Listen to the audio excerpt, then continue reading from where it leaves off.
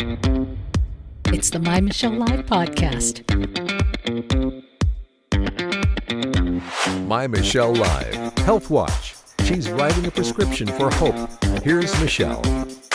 Hi, I am Michelle. Today it is Health Watch, and I'm looking out for you because I want to share with you some information on COVID, the vaccines from experts, things that you may not be hearing, real concerns and real questions, empowering you to make the best decisions. Because as we are watching what's happening in the world, it is nuts. And we're covering it here. In fact, it's kind of interesting. We're covering it, and then it starts to get big news. Funny. Just last week, we were talking about the deaths of despair. Now, there are new news stories that are talking about how many folks are succumbing to some of the problems associated with lockdown, lockout, closed businesses, people losing jobs. It's called deaths of despair, and deaths of despair now being reported as maybe even overtaking the number of COVID deaths. We reported it, and then boom, everyone else is starting to talk about it. Why is that? Well, because we're really trying to look for the real story, not driven by our own ideology, but digging deep. And when you look for the real story, or the God story, we look for the God story, get right down to the base of it. You know, you're really trying to look for truth. Today, truth with the vaccine, truth with how we're handling things, and truth about some of the crazy things happening out there. Vaccine related. Listen to this. A wealthy couple chartered a plane. They went where? To the Yukon. And they took vaccines meant for Indigenous elders. So they travel up to Canada's Yukon, this remote community, Beaver Creek. There's only about 100 people there, 100 people, most of them members of the White River First Nation. So this couple claimed to work at a local motel, showed up at a mobile clinic to receive vaccines.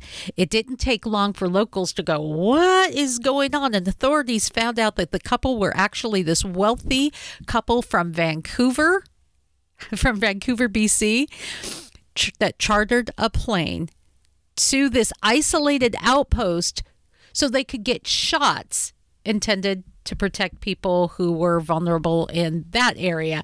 What? Oh, yeah. And you know who else is on this kick? The very people that we hear telling us about what we should think and how we should feel because they are elite and they're in the know simply because they get a script thrown at them and they make money from making movies in Hollywood. But as the vaccine is going across the country, guess who is playing Hunger Games to try to get their vaccines?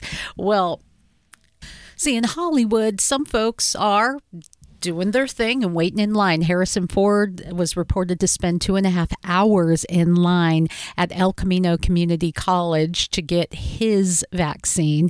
He's 78. 73-year-old Arnold Schwarzenegger, he waited in line as well. So did a few others.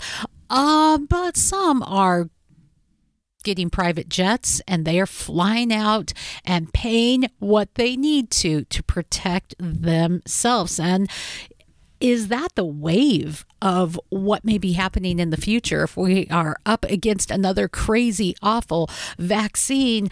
Is it those who have to struggle on the ground with no money and no means that hope and pray that someone can be there to rescue us while all the rich get what they need?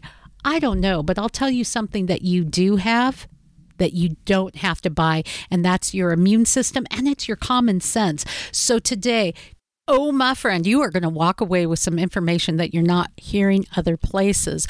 We have a powerful interview. You don't hear from him a lot. Dr. John Catanzaro with Neo7 Logics. He's the founder. This doctor has got some insight into mRNA that you need to consider before you jab yourself in the arm.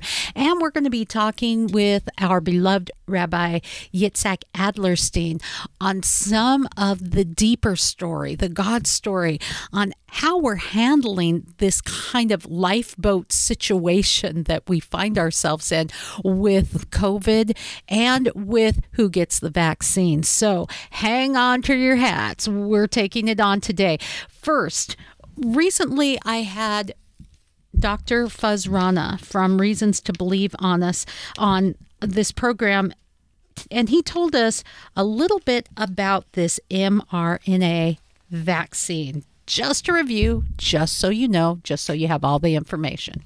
Yeah, well, most vaccines are essentially trying to trick our immune system into developing immunity to an infection that we haven't yet had, right? And so when we're infected with a virus, that will trigger over time an immune reaction where our immune system will clear our bodies of the virus. And then in the future, our immune system remembers that particular viral infection and then can respond to it and prevent us from getting sick a second time. And the idea then behind a vaccine is to inject either a dead virus or what's called an attenuated virus, a virus that has been inactivated, into our bodies and, in a sense, triggering an immune response without us getting sick. But the mRNA is not a traditional vaccine. They are essentially a piece of genetic material, but they're not DNA, but rather they're a copy of a gene that would encode in the virus for its spike protein. And so what you're doing is you're delivering this messenger RNA to the cells, and then the cell's machinery reads it and then uses those instructions to build the virus spike protein that it then presents to the immune system. And then what we do is we develop immunity to the virus spike protein.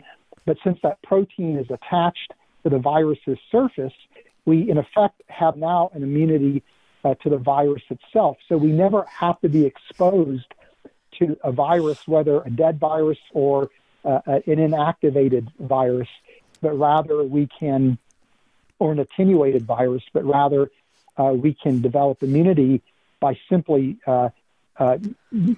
being exposed in effect to the spike protein of the virus. Now, just so you know, we are trying to be really balanced here. Dr. Rana is online for getting the vaccine himself. While he does and did recognize, you can look back at this show at mymichellelive.com. He does recognize, there's some things that people should take under advisement, consideration. Some people who maybe should not get the vaccine. It is not a one-size-fits-all thing. But he says he's on board. Also, Dr. Joshua Swamidas was with us. He is a specialist in pathology and immunology, and we asked him about this seemingly new. A lot of folks think of this as new, this mRNA kind of vaccine, and what the process is with this vaccine and how it's already been used. It was used for Ebola vaccines. And so that's basic technology. Yeah, it is really exciting, actually, that it's being deployed now because it's far more flexible than typical vaccine systems, which is part of the reason why it's been used for a pandemic, to get us a quick vaccine. Like in most standard approaches to making vaccines, would have a harder time coming to market this quickly. And so, now that it's actually hit the market in a big way, in a way it's just never happened before, that's changing quite a bit of things. It's going to make it far easier for vaccines to be developed and manufactured in the future. Now, Dr. Swamidas, like Dr. Fuz Rana, who, by the way, Dr. Rana is a microbiologist, they both are fairly excited about what this vaccine can do. Many people are saying, hey, it's good that there aren't the adjuvants that have had serious consequences for long-term effects, even death. And disabilities for people, well documented. We won't go into that today. We're focusing on this vaccine, and they say, hey, less adjuvants, and there's some good things. But even Dr. Swamidass and Dr. Rana have this balanced approach that it doesn't need to be a one-size-fits-all thing. In fact, I asked Dr. Swamidass about this. Why is it that we can't get our minds around maybe it's not just a magic pill or a boom, like a magic wand, wave it, and everyone's going to be just fine. This one size fits all. Very little surprises me right now. Boom, drop the mic, right? I know, right? Yeah. I think we could talk about maybe why that is. I mean, immunology is complicated. When you start talking about populations, it's not the same path doesn't apply to everyone all the time. There's a statistical statements you can make, but they're not 100%. All these things, I think, make it harder for people to take a hold of and think about well. And it takes a lot of training and a lot of information to be able to think about it well. And it's a little bit hard to do in passing, right? But we are going to do it here. So if you are standing in line waiting to get your vaccine, whoa, before you get the jab, you are going to want to hear from our next guest. He has written on the topic, fueling the viral fire with mRNA, and he takes on some of the long-term serious concerns about this vaccine that you must know. Be informed. That's what we're taking on next. My Michelle Live comes to you with thanks from one of our affiliates, in particular, Real Bearded Men. Check out their products, all for our bearded listeners. All my brothers with beards, raise up your beards. Let that thing grow out from ear to ear. They say you're so cute, clean shaven. I'm so sorry, dear. This ain't no shave November's no shaving this year. Our brothers with beards. We have a special deal with Real Bearded Men. Go to our website, get a coupon code, and use the link. You'll get the best deal on products for men with beards. Oh, today, so excited to be talking about our health. This Health Watch Wednesday, we are taking on something really big that affects each and every one of us. Come on, we're all talking about the vaccine. This is interesting news. Moderna CEO Stephanie Bancel said yesterday the coronavirus will probably be with us forever despite the vaccine. What? What? What are we debating this for? In the United Kingdom, Professor Jonathan Van Tam has said people may need to use face masks forever due to COVID. What? So we really need to get a handle on this. What will be revealed in the coming months and years in the wake of this mRNA vaccine and other vaccines like it? I mean, like it or not, vaccines of the past did not shoot out of their little vials absolutely perfect, without flaws, no side effects. That's just the truth.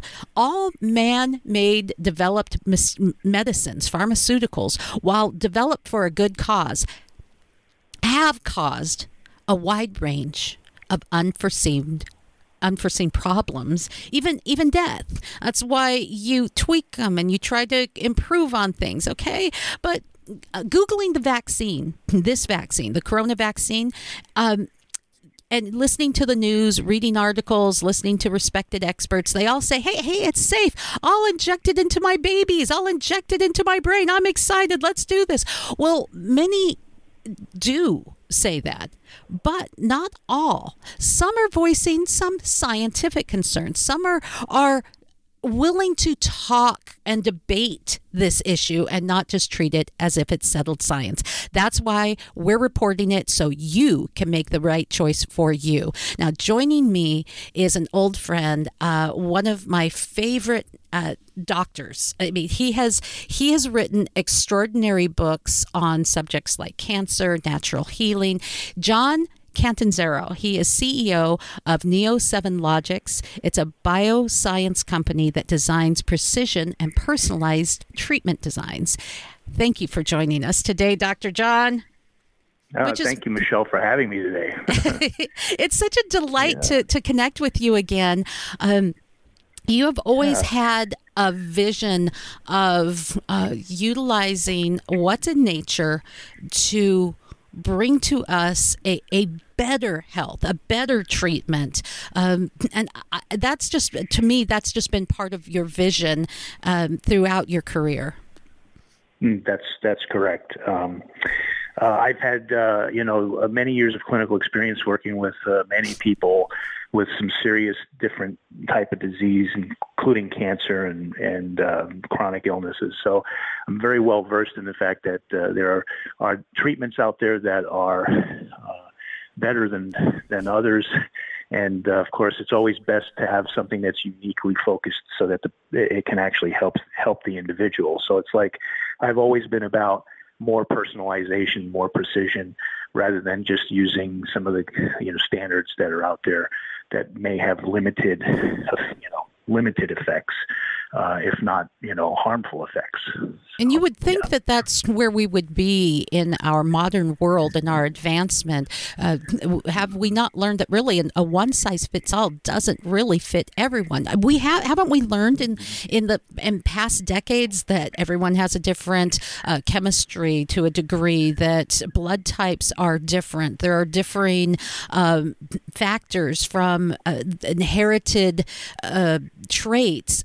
Haven't we learned that we're all just a little bit different? So to just say, okay, this is a one-size-fits-all may not really work.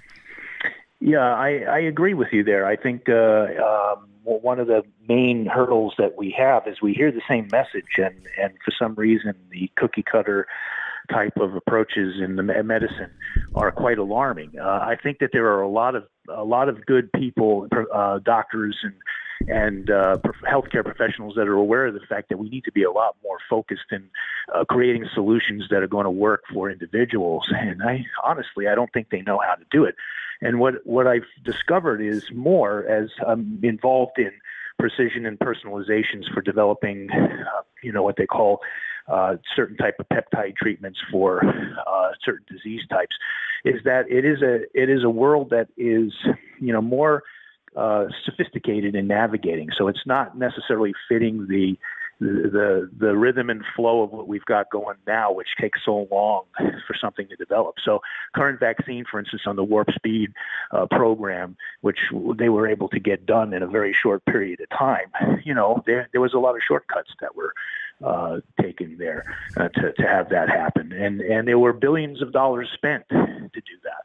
And billions made. Earlier, let's just say there's billions and made millions as well. Made, yes. Yeah. Very, very, very true. We're in that type of a rhythm and flow, and I think that it's a little voice that's crying out in the wilderness, saying, here I am, and choose me. I think it's difficult for people to, filter out the noise. I mean, you got to filter the noise out and say, wow, okay, I need to be focused in on what is going to be best and work the best for me. And that takes some research, that takes some diligence to flesh that out. You know what I mean? Oh, indeed. And just to use an example that maybe everyone can relate to, there is a drug called Ambien. And when they were putting out Ambien, it's difficult to test things on women. Our body chemistry changes in a month. We have a cycle. And so tests weren't really done, I would say, effectively on how it would affect women. But they just figured, this is great. This is for sleeping. Everyone can take it. We've done our test. Everything's good. And then they found out that sometimes women take Ambien and they sleepwalk. And a friend of mine, no kidding, she was on a cruise. She took Ambien and Dramamine at the same time and found herself naked in the hallway of the cruise ship talking to friends that didn't exist that were around her. So, we can have unforeseen side effects that we just don't really know. So can we talk about the nature of RNA viruses and what mRNA vaccines are? Why are they supposed to work? What are they supposed to do for us? Well, yeah, I mean, trying to filter down into a sophisticated science into a really basic explanation. mRNA is a segment of the viral protein, and what they do is they take this segment and they introduce it into the host environment of where how the virus infects the cells. And then from there, the mRNA programs the cells to produce what they call viral-like substances that are not the virus, but that would actually cause the body to think that that there's an invader on board, so that it develops antibodies against it. As you know, these mRNA vaccines are supposed to be increasing antibodies against supposedly SARS-CoV-2. Now, one of the issues there is that mRNA is a segment of the protein that has random type approaches and unspecified actions. So, like, in other words, it's unpredictable. You don't know if it's going to do what it's designed to do, because of the fact that mRNA in itself has a very short activity span. And everybody wants to think that mRNA is a reliable type of biotechnology that's going to be the best platform to use. Now, it's obviously still experimental, and we don't know what the effects of the mRNA are going to be for the long term. So it's going to take months to years to see what kind of effects it's going to have. And when you're talking about trying to build herd immunity with a vaccine, you're talking about millions of people that are going to be pretty much receiving this, and we're going to start seeing different type of effects. If they're not immediate, they'll probably happen, as we go down the road a few years from now. Lovely. I myself, I'm not a proponent of the mRNA because of the fact that it's random, it's not specific, and it's unpredictable. Well, and that's maybe why we're seeing that there's polls on average 50% or more of the population, if you factor in all the polls that are out there here in America, are saying they're not sure they want this experimental vaccine. And shocking, even more shocking, this blew me away, that it's the frontline healthcare facilities that are reporting. I mean, yes, legitimate reports. 50% of doctors, nurses, frontline workers are refusing the vaccine. Maybe this is part of the reason why. I think that's correct. I think that they're refusing because they don't know what the long-term effects are going to be. They see that the mRNA researchers had shortcutted. There were no animal studies done, no adequate safety studies done. Pretty much it was a human subject test bed. And the thing is that the FDA has always been about not experimenting on people before you go into try a preclinical study first. And the thing about it is that we're waiting on what's going to happen with these people that are being injected. And some of them actually already have had anaphylactic reactions, allergic reactions, and some of them have had more systemic reactions, like the physician that passed away from a thrombocytopenia, which is a platelet disorder that there was no history in his family of any platelet disorder. So he was a healthy human being until he received the vaccine. Yeah. So the thing is, we can't make blanket statements and say, well, the vaccine has caused all of these deaths. But what we can say is, because we don't know and because we haven't done enough study, we probably need to be very cautious. And as I understand it, as we've been talking and from research, the mRNA is pretty delicate. It has to be kept at just the right temperature, handled just the right way, and that may also render it a bit ineffective if it's handled wrong. There are others, though, that say that because it's so delicate, well, then it's this delicate little thing you're putting in your body. What harm could it do? It's true, yes. And the thing is you have that, and you also have the way it was intended to be dosed, which is another factor, because, some would think, okay, I need to stretch this vial out, so I need to get several people vaccinated with this supply that I have. And so they wind up going outside of the vaccination guidelines. And the other thing about mRNA is that it's only really programmed for that one spike segment. I mean, it's not looking at different stages of infection of people that are already infected. I mean, people are infected out there and struggling with fighting off the disease. This vaccine does nothing for that. So at best, they're hoping that it's going to offer some state of protection against the virus, but they can't guarantee that. And their efficacy was based on a statistical value, not on a true value. Okay, so with it being so delicate, though, being such this mRNA being such a delicate thing, how can we see things like Bell's palsy, anaphylactic shock, and some of the reactions that we're seeing if it's so delicate and innocuous? Well, it's because it's a programming segment. So in other words, once it gets into the cell, though short-acting and delicate that it is, it can actually introduce changes in programming on a cellular level that are undesirable. So in other words, and as you know, cells replicate in the body. So the neurotoxicity or the Bell's palsy effects that you've seen from that's basically a toxic reaction. Some of these anaphylaxis, some of them are saying it's because they're using certain carriers like wet carriers or pegylated carriers that are causing the allergies, and people are reacting to that. I would say I don't believe so. I believe that they're pretty much, these unknown type of reactions that are coming from that segment programming of the mRNA. Though very short acting it still affects the cell's programming. And, individual cells, when they divide and they, and they start, doing what they do when they propagate, you don't know what can happen as far as, effects like you see with Bell's palsy. The other thing is triggered off immune effects. We have no idea as to what kind of triggered immune effects that we would actually have that are undesirable, All right, let's talk about that because that's kind of what everyone has in the back of their mind. Now, not all of us have the background and education that you have, but we're thinking people, and we're looking at this going, okay, what could happen? Yeah. You may not notice anything when you first get the vaccine. So, in other words, people don't necessarily know that they've got any type of reactions. I mean, they might get, a little fever, or they might feel a little achy. And that's typical for any type of substance that's coming from the outside into the body.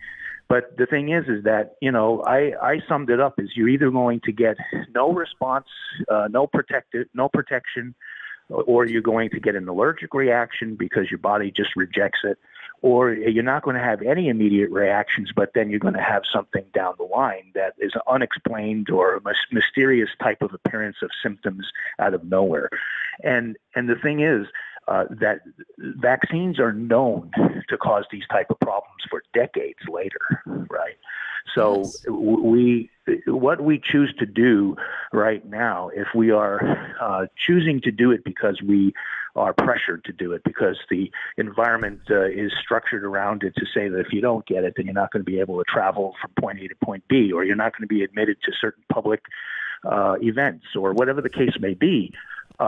These are strong-arm tactics to force the people to accept this vaccine based on a herd decision model, and that's not good for for us as people.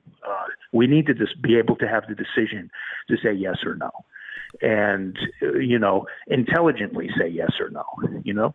Well, and it also closes off the possibility of other treatments. It's as though we say, no, this is it. This is all we got. This is what we've got. This is the only thing that will work. And it just seems so backwards in thinking to say that there is no other possibility. And can I just ask a question here? Whatever happened to natural herd immunity? I mean, for many of the people who are at the lowest risk, what's wrong with catching something? Don't we have an immune system? Isn't that really the mask and the inoculation that we really should have?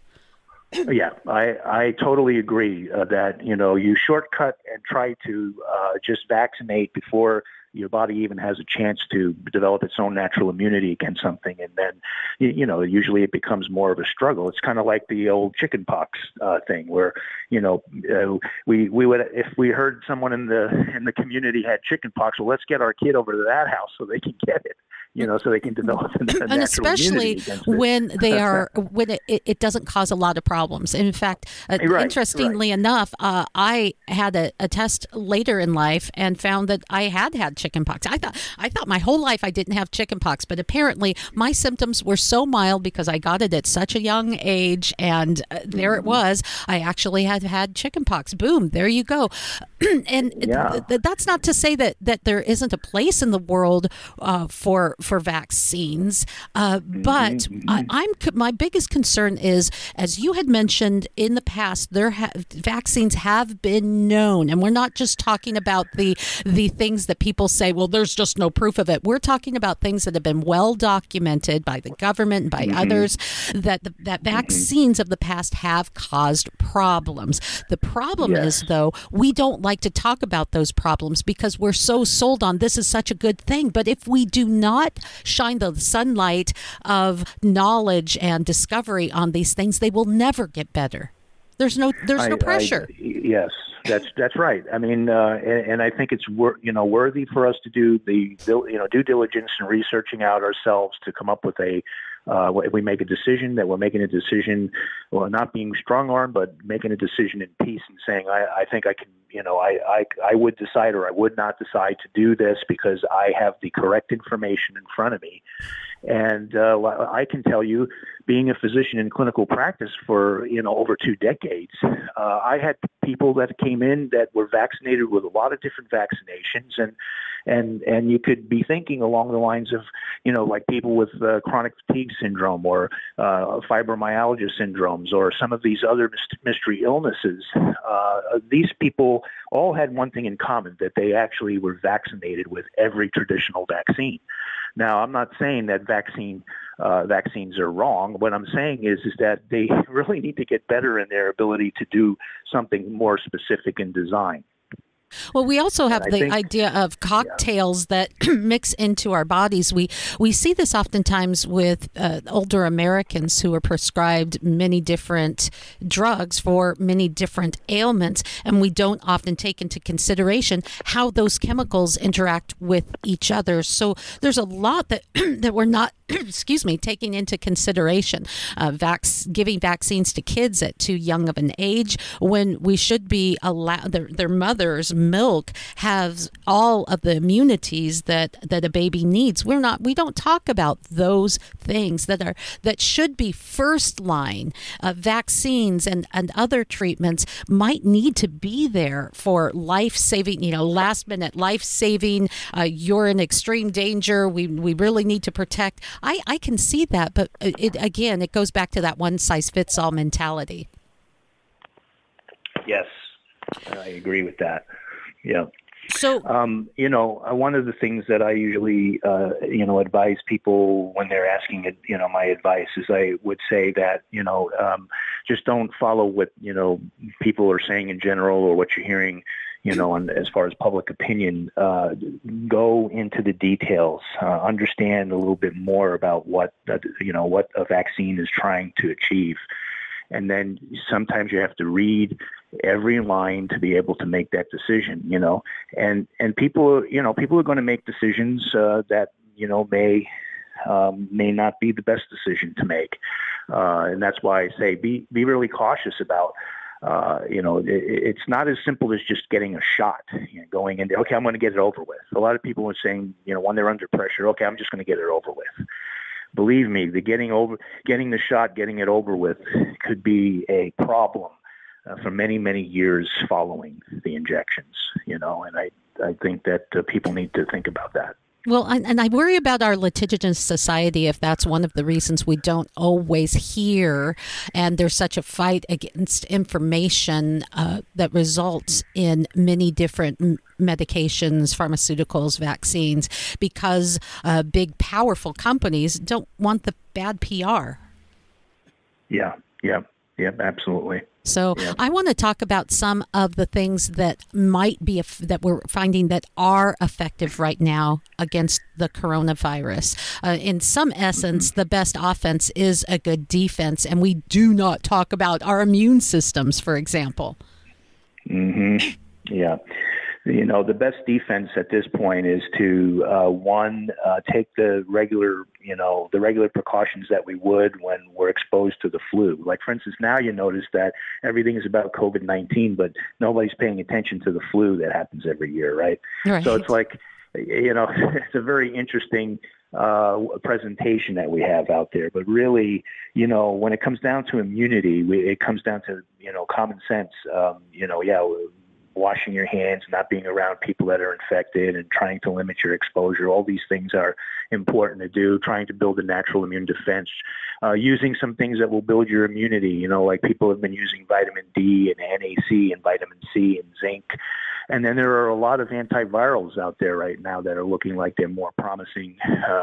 Ivermectin has been something that's been touted as being effective against the COVID-19 virus. And then they have a couple of different antibody medications that are antivirals out there that are supposed to be effective in people that are actively infected, right? So now we have to remember we're seeing a lot of people infected, and getting vaccinated is not going to solve the problem of these people that are struggling with infections right now.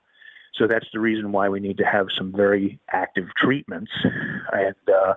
And that's what our company, Neo7 Logics, has developed a treatment peptide-based vaccine that's a multi-target vaccine that is made from natural peptides to fight off the actual virus as a treatment. And it's rated at 99.8% effective in eradicating the virus with no toxic effects in preclinical studies. So those are the type of things that are promising right now. Anything that would actually be rendered as a treatment. There are a lot of natural agents out there that have antiviral effects as well. A good, clean diet, you can't say enough for that. And then your state of mind, that's a real big one, because when we're experiencing, a pandemic like this, it affects your psyche, it affects your soul. You really have to recalibrate and find new ways of finding happiness and finding joy in the moment at every turn. So, yeah. And those are great defenses. I wanted to talk briefly two things: the vaccine that you're developing, but first, vitamin D. Vitamin D is essential, and I'm up here in the Great Northwest, where there's a part of the year that it surely is hard to find some of that natural sunlight and get some vitamin D. And as I understand it, FDA recommendations for vitamin D are fairly low dose. Would people in not sunny, especially areas, especially during cold flu season and dealing with the pandemic, need to boost that up a little bit safely? Oh yeah, the regular recommended daily allowance for vitamin D is negligible. You actually have to get it up around 5, 10,000, 15,000, 20,000 units a day. And if you want to have an antiviral effect, which vitamin D is very effective in coordinating the immune system, you need to be taking, I would say probably 10 to 15,000 units a day if you're struggling with any type of immune challenge, right? And people in general, especially up in your neck of the woods, which I'm familiar with most of the year, no sun on your skin. Yes. You really need to be boosting those vitamin D values up significantly. So yes, I agree with that. That's good to know. And then I wanted to talk a little bit more about what your company is developing. And this is maybe a more natural approach. It is a more specified and personalized approach. So in other words, when we're working and developing what they call the personalized precision treatments, we're looking at a person's molecular and protein structures We do what they call whole exome and protein testing, proteomic testing, and we look at all of those data points, and we see, things that you don't see. Like, for instance, standard blood tests are just measuring certain type of chemicals in your blood and things like that. As you know, when you go to the doctor and they do a CBC or a liver, a liver panel or whatever, those are things that are measuring certain biochemicals in the body. But now, when we're designing something specific for a person like with cancer, we're looking at all of the molecular communication pathways to find the faults and to provide the fixes for those faults. So we develop what they call personalized edited sequences that actually are peptides that reprogram the immune system or facilitate better immune responses. And we put that in the form of a vaccine. And we actually did the same thing for COVID-19. We actually tested a COVID mutant. And as I was mentioning, we got a 99.8% efficacy as a treatment to eradicate the virus in people and actively infected animals. So we actually tested the animals specifically. They had the super infection. We gave them the vaccine, and the vaccine actually initiated the immune response in a favorable way, and it cleared the virus out and actually demonstrated tremendous results. So, and that's because it's precision targeted, it's personalized. And when we actually focus in on personalized type of therapy or treatments, we're going to have a lot more success with a lot less adverse reactions and better outcomes because of the fact that we're uniquely designing it and tailoring it to the person. We are also seeing a movement among doctors, naturopaths in particular, of a more personalized approach to vaccines in general. To look at a child specifically, most children are the ones that are getting the majority of vaccines. Look at a child, look at their background, look at many factors. Do you think this will be the new wave of the future, or are we just going to be stuck in the nope? This is it. This is what we've got to take. Don't ask any questions. Don't ask. Don't tell. Well, I think that it is here. I mean, I've always looked at personalized medicine as something we're going to do later, but now we're actually doing it. And the thing is that we actually have to get it to the point where it becomes more economically feasible, because it is more expensive to do, because it's focusing on a case by case basis, and the technology is so specialized in the manufacturing movement. You have to, when you're manufacturing a personalized design, you can't have two people being manufactured at the same time. So you actually have to manufacture in separate suites because it's a personalized design.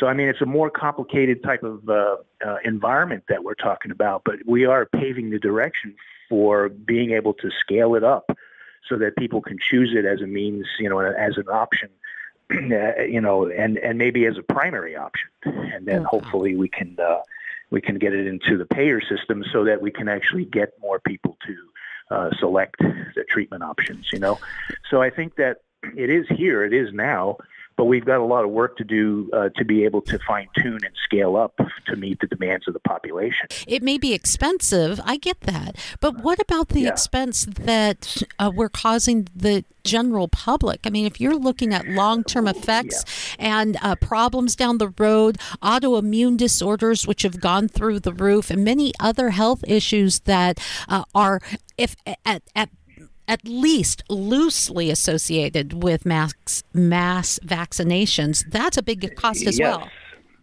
Right. And also, even in the environment of, immuno-oncology class drugs that are used for cancer, or even some of these other autoimmune drugs that are out there, people don't realize, because they don't see the hidden cost, or they don't see what the insurance pays. Like, for instance, the new Opdivo Yervoy, which is the combination checkpoint inhibitors that are being used for cancer, that can be an upwards of $2 million a year cost to the patient, but the patient doesn't see that. Same thing with this CAR T therapy, CAR T, T cells that are actually programmed T cells. One treatment round of that is like $500,000. And the insurances are paying this, so the patient doesn't get to see it. Maybe they pay their deductible, but it doesn't mean that it's not costing that amount of money. So, like, for instance, the personalized therapies are in the tens of thousands of dollars, not in the the millions plus of dollars for so many treatments. So the thing is, and the other thing is they're more direct and a lot more specific. and they have less off-target type reactions. These treatments that are out there now, like the checkpoint inhibitors, are better than what we've had before, but they still have some undesirable off-target type reactions, which you don't want. So all the more reason why personalization is necessary. So it's targeted and specific to the individual, right? I appreciate your time today. And before we end our time together, is there anything else that you think the world needs to know as we're in this era of COVID and in a time of maybe looking at forced vaccinations? Yeah, the forced vaccination scenario is something that really is disturbing and alarming. There are people that need to be able to have the ability to choose and to say yes or no.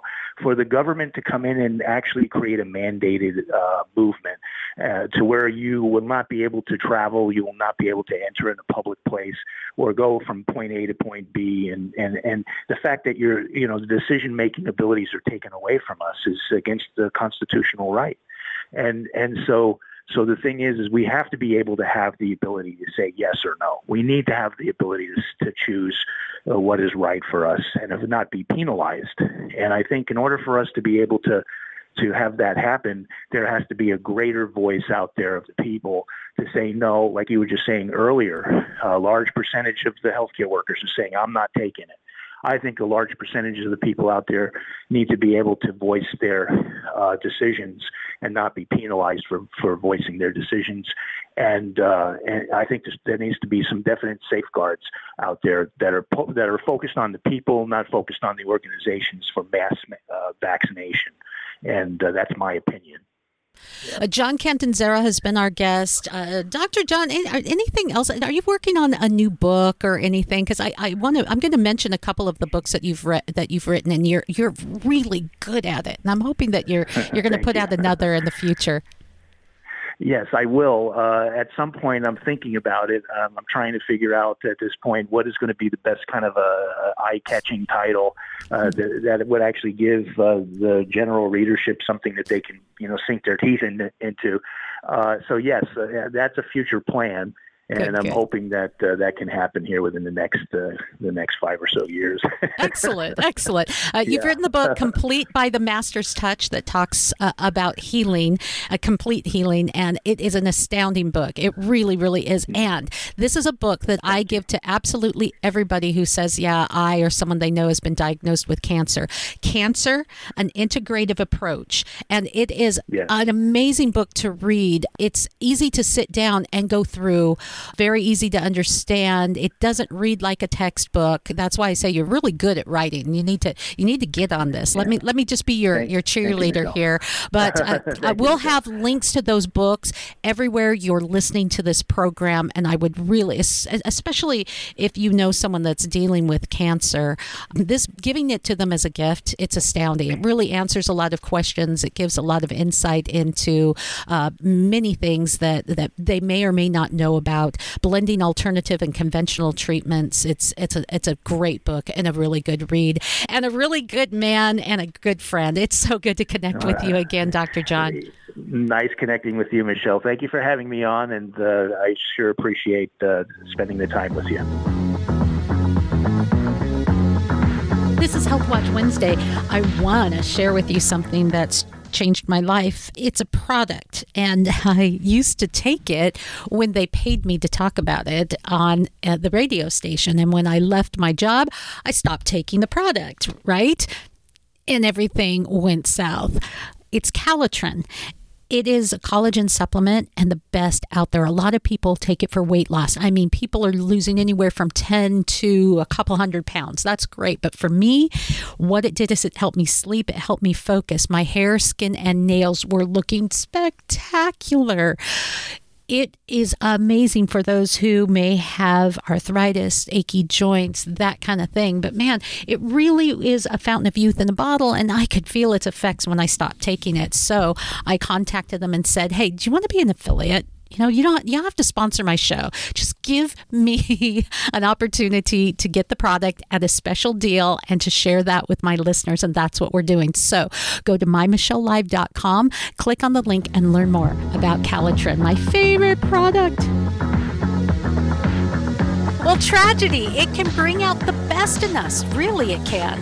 Or it can bring out the worst. What is the corona environment really bringing out? And how can we find a better story? What we call the God story.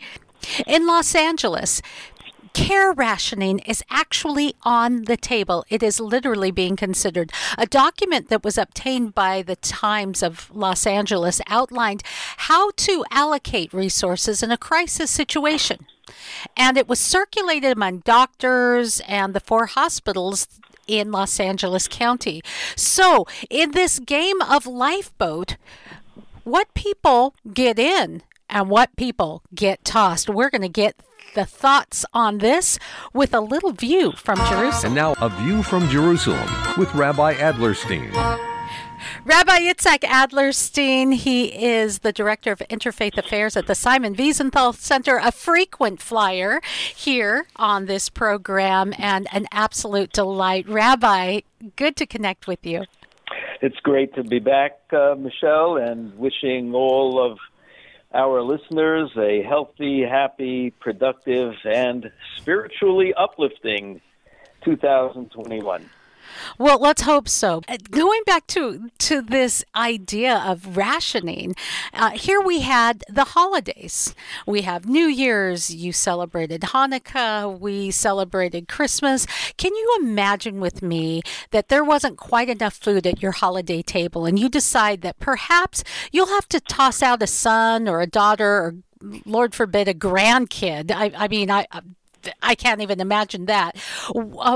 It's much the same when patients exceed their staff's ability to care for them. What do you do? How do you choose? And in an emergency, how do you navigate, Rabbi? The existence of triage and of ordering priorities about who gets what and how you allocate resources is nothing terribly new. We're used to that in wartime conditions, and some people would argue that that's what humanity does in not so fairly or equitably allocating resources, including food and water, to people all over the globe. What we should do about that is another issue and something we should explore at a different time. My concern here is not the need for rationing, but how certain places and certain countries and certain locales got to a position where they would have to do that all together. Because clearly, if there would have been, with hindsight, as you say, if there would have been better ways of enforcing guidelines, if there would have been more public support for them, we would not have gotten to the point. I'm not going to tell you Israel did a terrific job. In the first wave, they actually did a terrific job. And then people got a little lazy, and various subgroups, including young people, unfortunately, and some particular subgroups in the population, said, well, we must have herd immunity, our little group, or this is getting too restrictive of our lifestyle, and rather play Russian roulette. Both of those groups did not look at the impact that their actions would have on the rest of the population. Governments didn't allocate things properly, and that's where there's really room to talk. In the United States, fully 1/4 of those people who died, of the 300,000, were people in nursing homes, and their deaths were brought about by 4 governors who instructed hospitals to take COVID patients and return them to the nursing homes that they came from, which then allowed the disease to spread like wildfire. Mm-hmm. These governors, starting with Andrew Cuomo, have blood on their hands. And that's something we should all be looking at, how we got to that. How is it that certain European countries had to make these decisions almost to the beginning? Other countries, including, to its credit, the United States and Israel, said, despite the fact that some people are saying, let the old die. They've had their chance already. And let's just treat the young. And we won't get to the point that we have a shortage of ventilators. Back in the old days when they thought ventilators was the way to treat people. Most in the United States did not go that route. And people said, we're not willing to sacrifice a whole cadre of the population because they've had their chance. And I suspect this is coming up on your agenda, Michelle. The people using the coronavirus crisis to roll out the quality of life. Let us decide who is worthwhile living, whose life is worthwhile saving and preserving, and who's not. You've probably seen the item about Oregon, where recently a 64-year-old quadriplegic who had lived as a quadriplegic for many years essentially was DNR'd by a physician who said, well, you know, this guy doesn't really have quality of life. He wasn't consulted. He wasn't even ill. But they said, this person does not really deserve to live. Where have we heard that before, Michelle? Where have we heard people say, well, we're going to be merciful and we're going to allow people to exit stage left graciously, and we'll even push them to do it, and this is all good for them and good for everyone else. It frees up hospital beds. It allows the government to save money on the care of the terminally ill. Where have we heard arguments about the quality of life rather than what you and I believe in, which is the sanctity of life? When you believe in the sanctity of life, quality of life is not so much of an issue. Well, of course, we're seeing that debate played out in many countries around the world, and even in some states here in the United States where we're deciding, well, euthanasia laws, it's mercy killing, it's actual kindness. And if we really care for people, if we really have a value for life, we will have mercy. We have mercy on our animals. If a horse breaks its leg, we'll put it out of its misery. Why would we not do the same for humans? And that's part of the argument. Right. And I hope we all have the moxie to understand. Well, the difference is that we're not two-legged horses.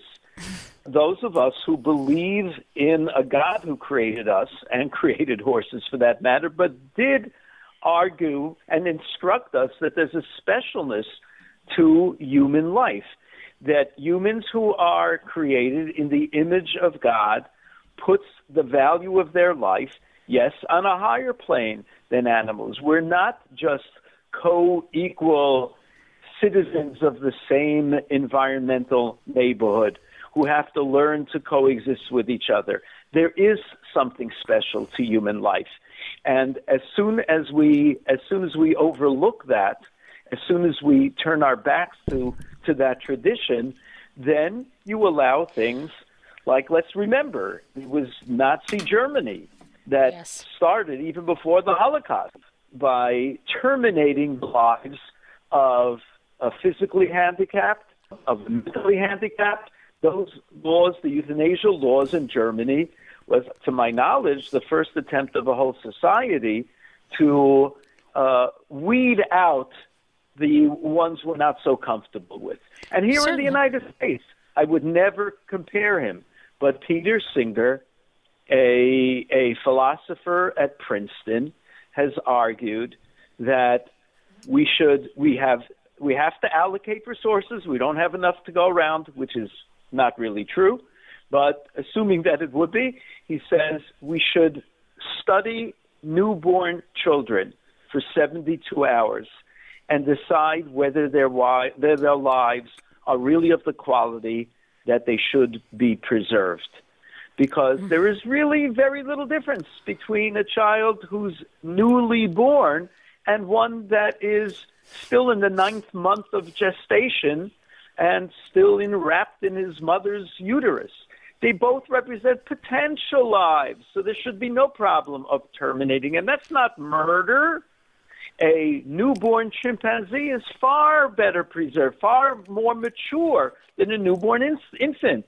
If we permit abortion, if we permit contraception, we should have no problem terminating a new life of a baby. What's missing here, Michelle, is the divine guidance that a God does set rules and guidelines.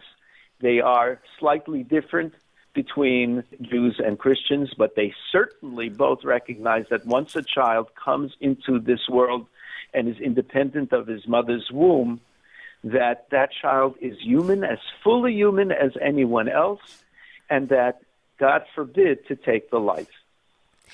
I would also say that religious views run throughout all of the gamut of religions, Buddhism, Christianity, Roman Catholicism, Hindus, Islam, Judaism, Sikhism. They have a commonality in that they have a value for human life, that life is indeed sacred and it is precious. When you mentioned Nazi Germany, some of the people that came under scrutiny were the very ones that maybe in our society we would say biblically those who were gay, lesbian, of alternative lifestyles. Well, they were the very ones who were also being looked at, and along with those who were handicapped and those who had mental disorders, the undesirables. But there's something very interesting in a society that does have a tradition of valuing God.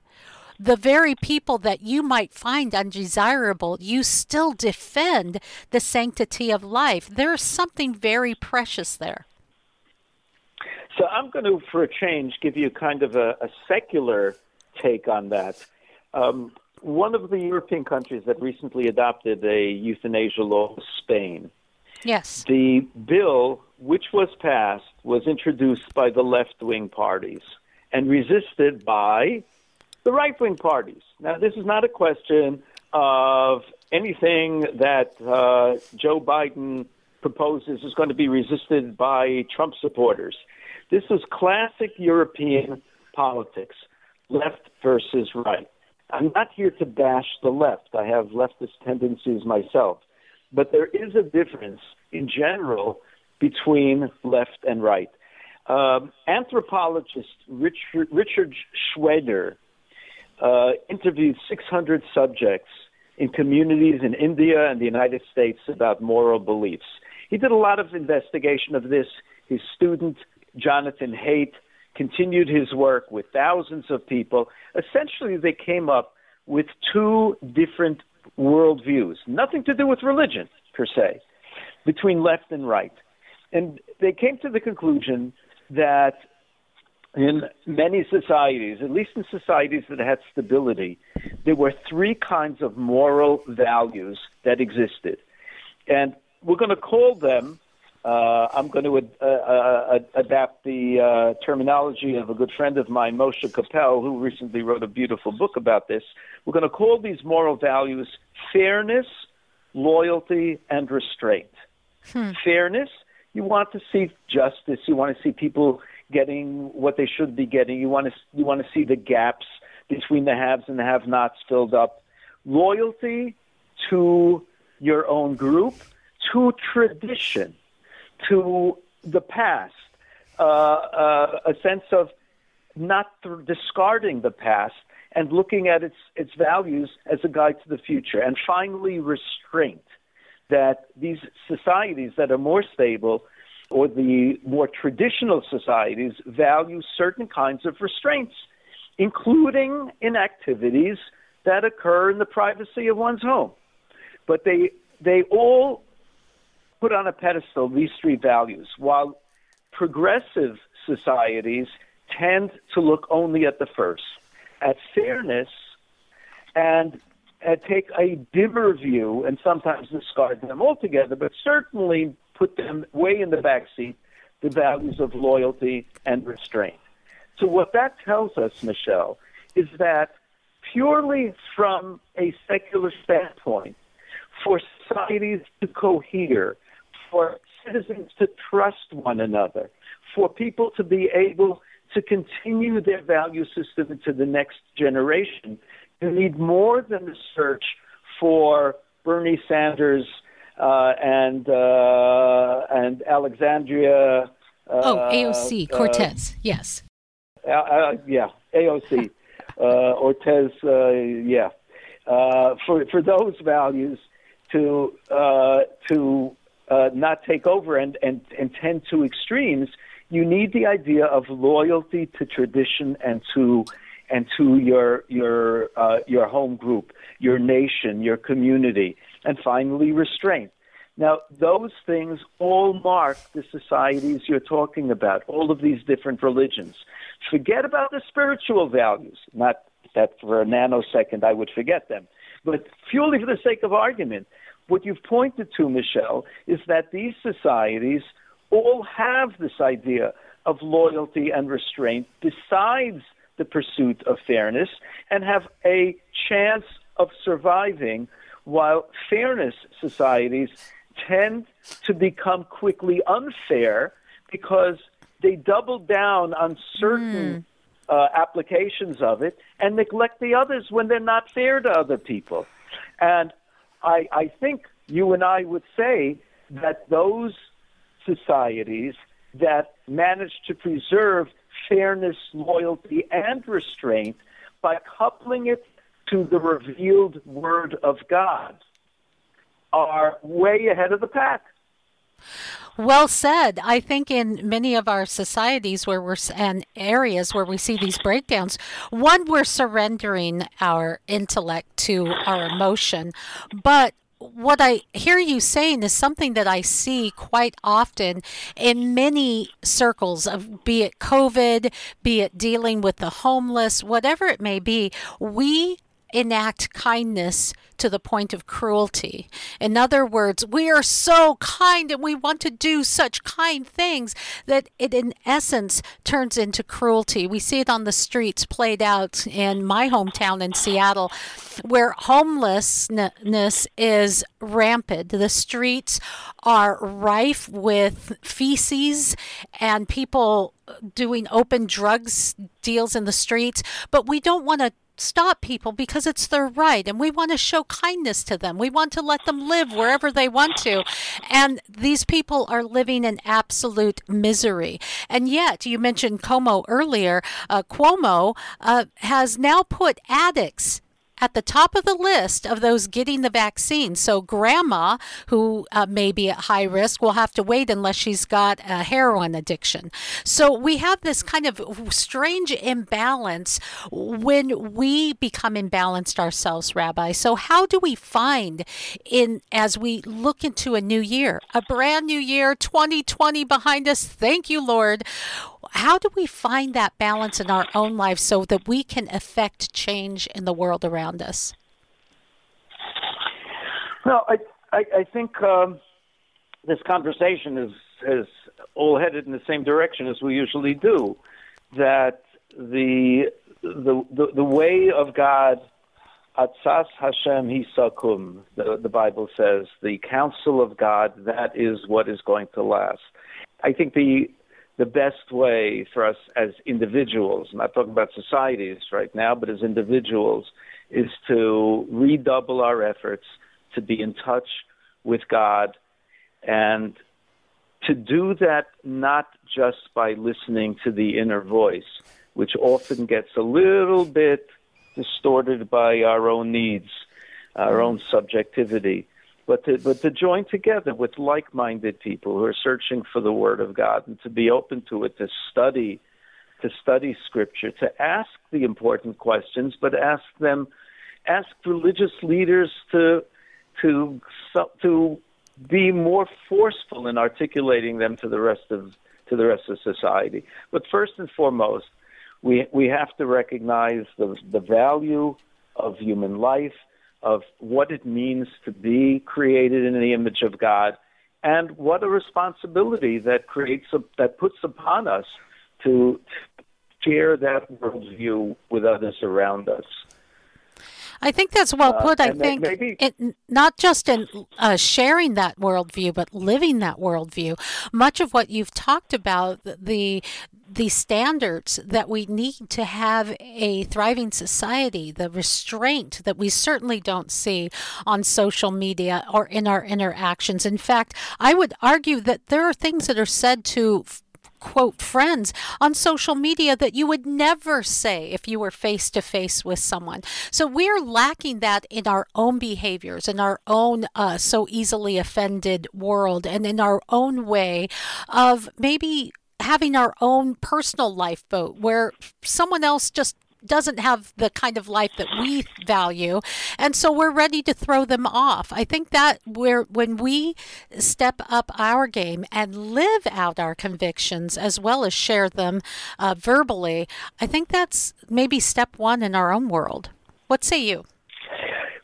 I say that I think you've nailed it. One of the most important works in the last 400 years of Jewish life is a book by Rabbi Moshe Chaim Luzzatto in the 18th century. It's called in Hebrew Mesilas Yesharim, The Path of the Just. It's a classic and has been studied in non-Jewish circles as well. But the opening line really is the most important. It's a conceit of such beautiful elegance and simplicity. You almost kick yourself when you hear it and say, why didn't I think of that first? He argues that every moment of life is an opportunity. There's nothing random. God put us here in this big stage, and we're sort of like writing the lines of the play.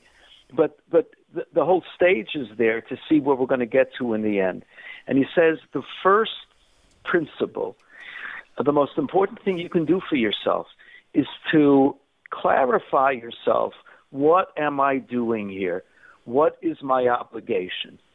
And for religious people, you can quickly come to the conclusion that I'm here to do what God asks me to do because he said it and because it's in my benefit. He doesn't get anything out of this. And at that point, when you really clarify that to yourself, everything you do, every single move that you make can be set up against this standard. Is this getting me closer to where God wants me to be for eternity or drive me further away? Because you never stay still. The next thing I do, the next 5 lines that I text on social media, and that I wouldn't have the courage to do in person. Why is that not a religious choice? This will either get me closer to God or further away. And you employ something like that, it's extremely, extremely powerful, and it helps quite a lot.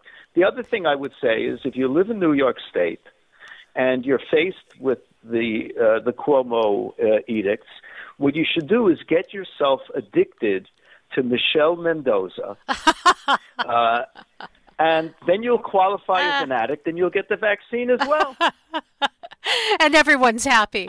This is where we can get to the real God stories, and that's what we're really searching for. Everything that you just laid out, Rabbi, including listening to this, is part of finding that inner peace. That's what we're really looking for. We all are, speaking of being addicts, we're all looking to anesthetize the pain that living in this broken world causes. But there is really only one cure, and that is that reunification with the God who created us, to be in relationship with him. When we fall out of that relationship, when we cease to walk that walk and climb that climb to get closer, that's where we are so dissatisfied and we see things fall apart. But as we walk a little farther towards that goal, it does bring such joy. And in that joy, man, is that something we need as we look at a whole new year of uncertainty, getting out of 2020, don't we need a little bit of that joy? And I've sure experienced it with you today. I always do. I'm always left in our conversations a better person than I was before we started. I appreciate that of you so very much. Thank you, Michelle. Thank you. More Health Watch at mymichellelive.com.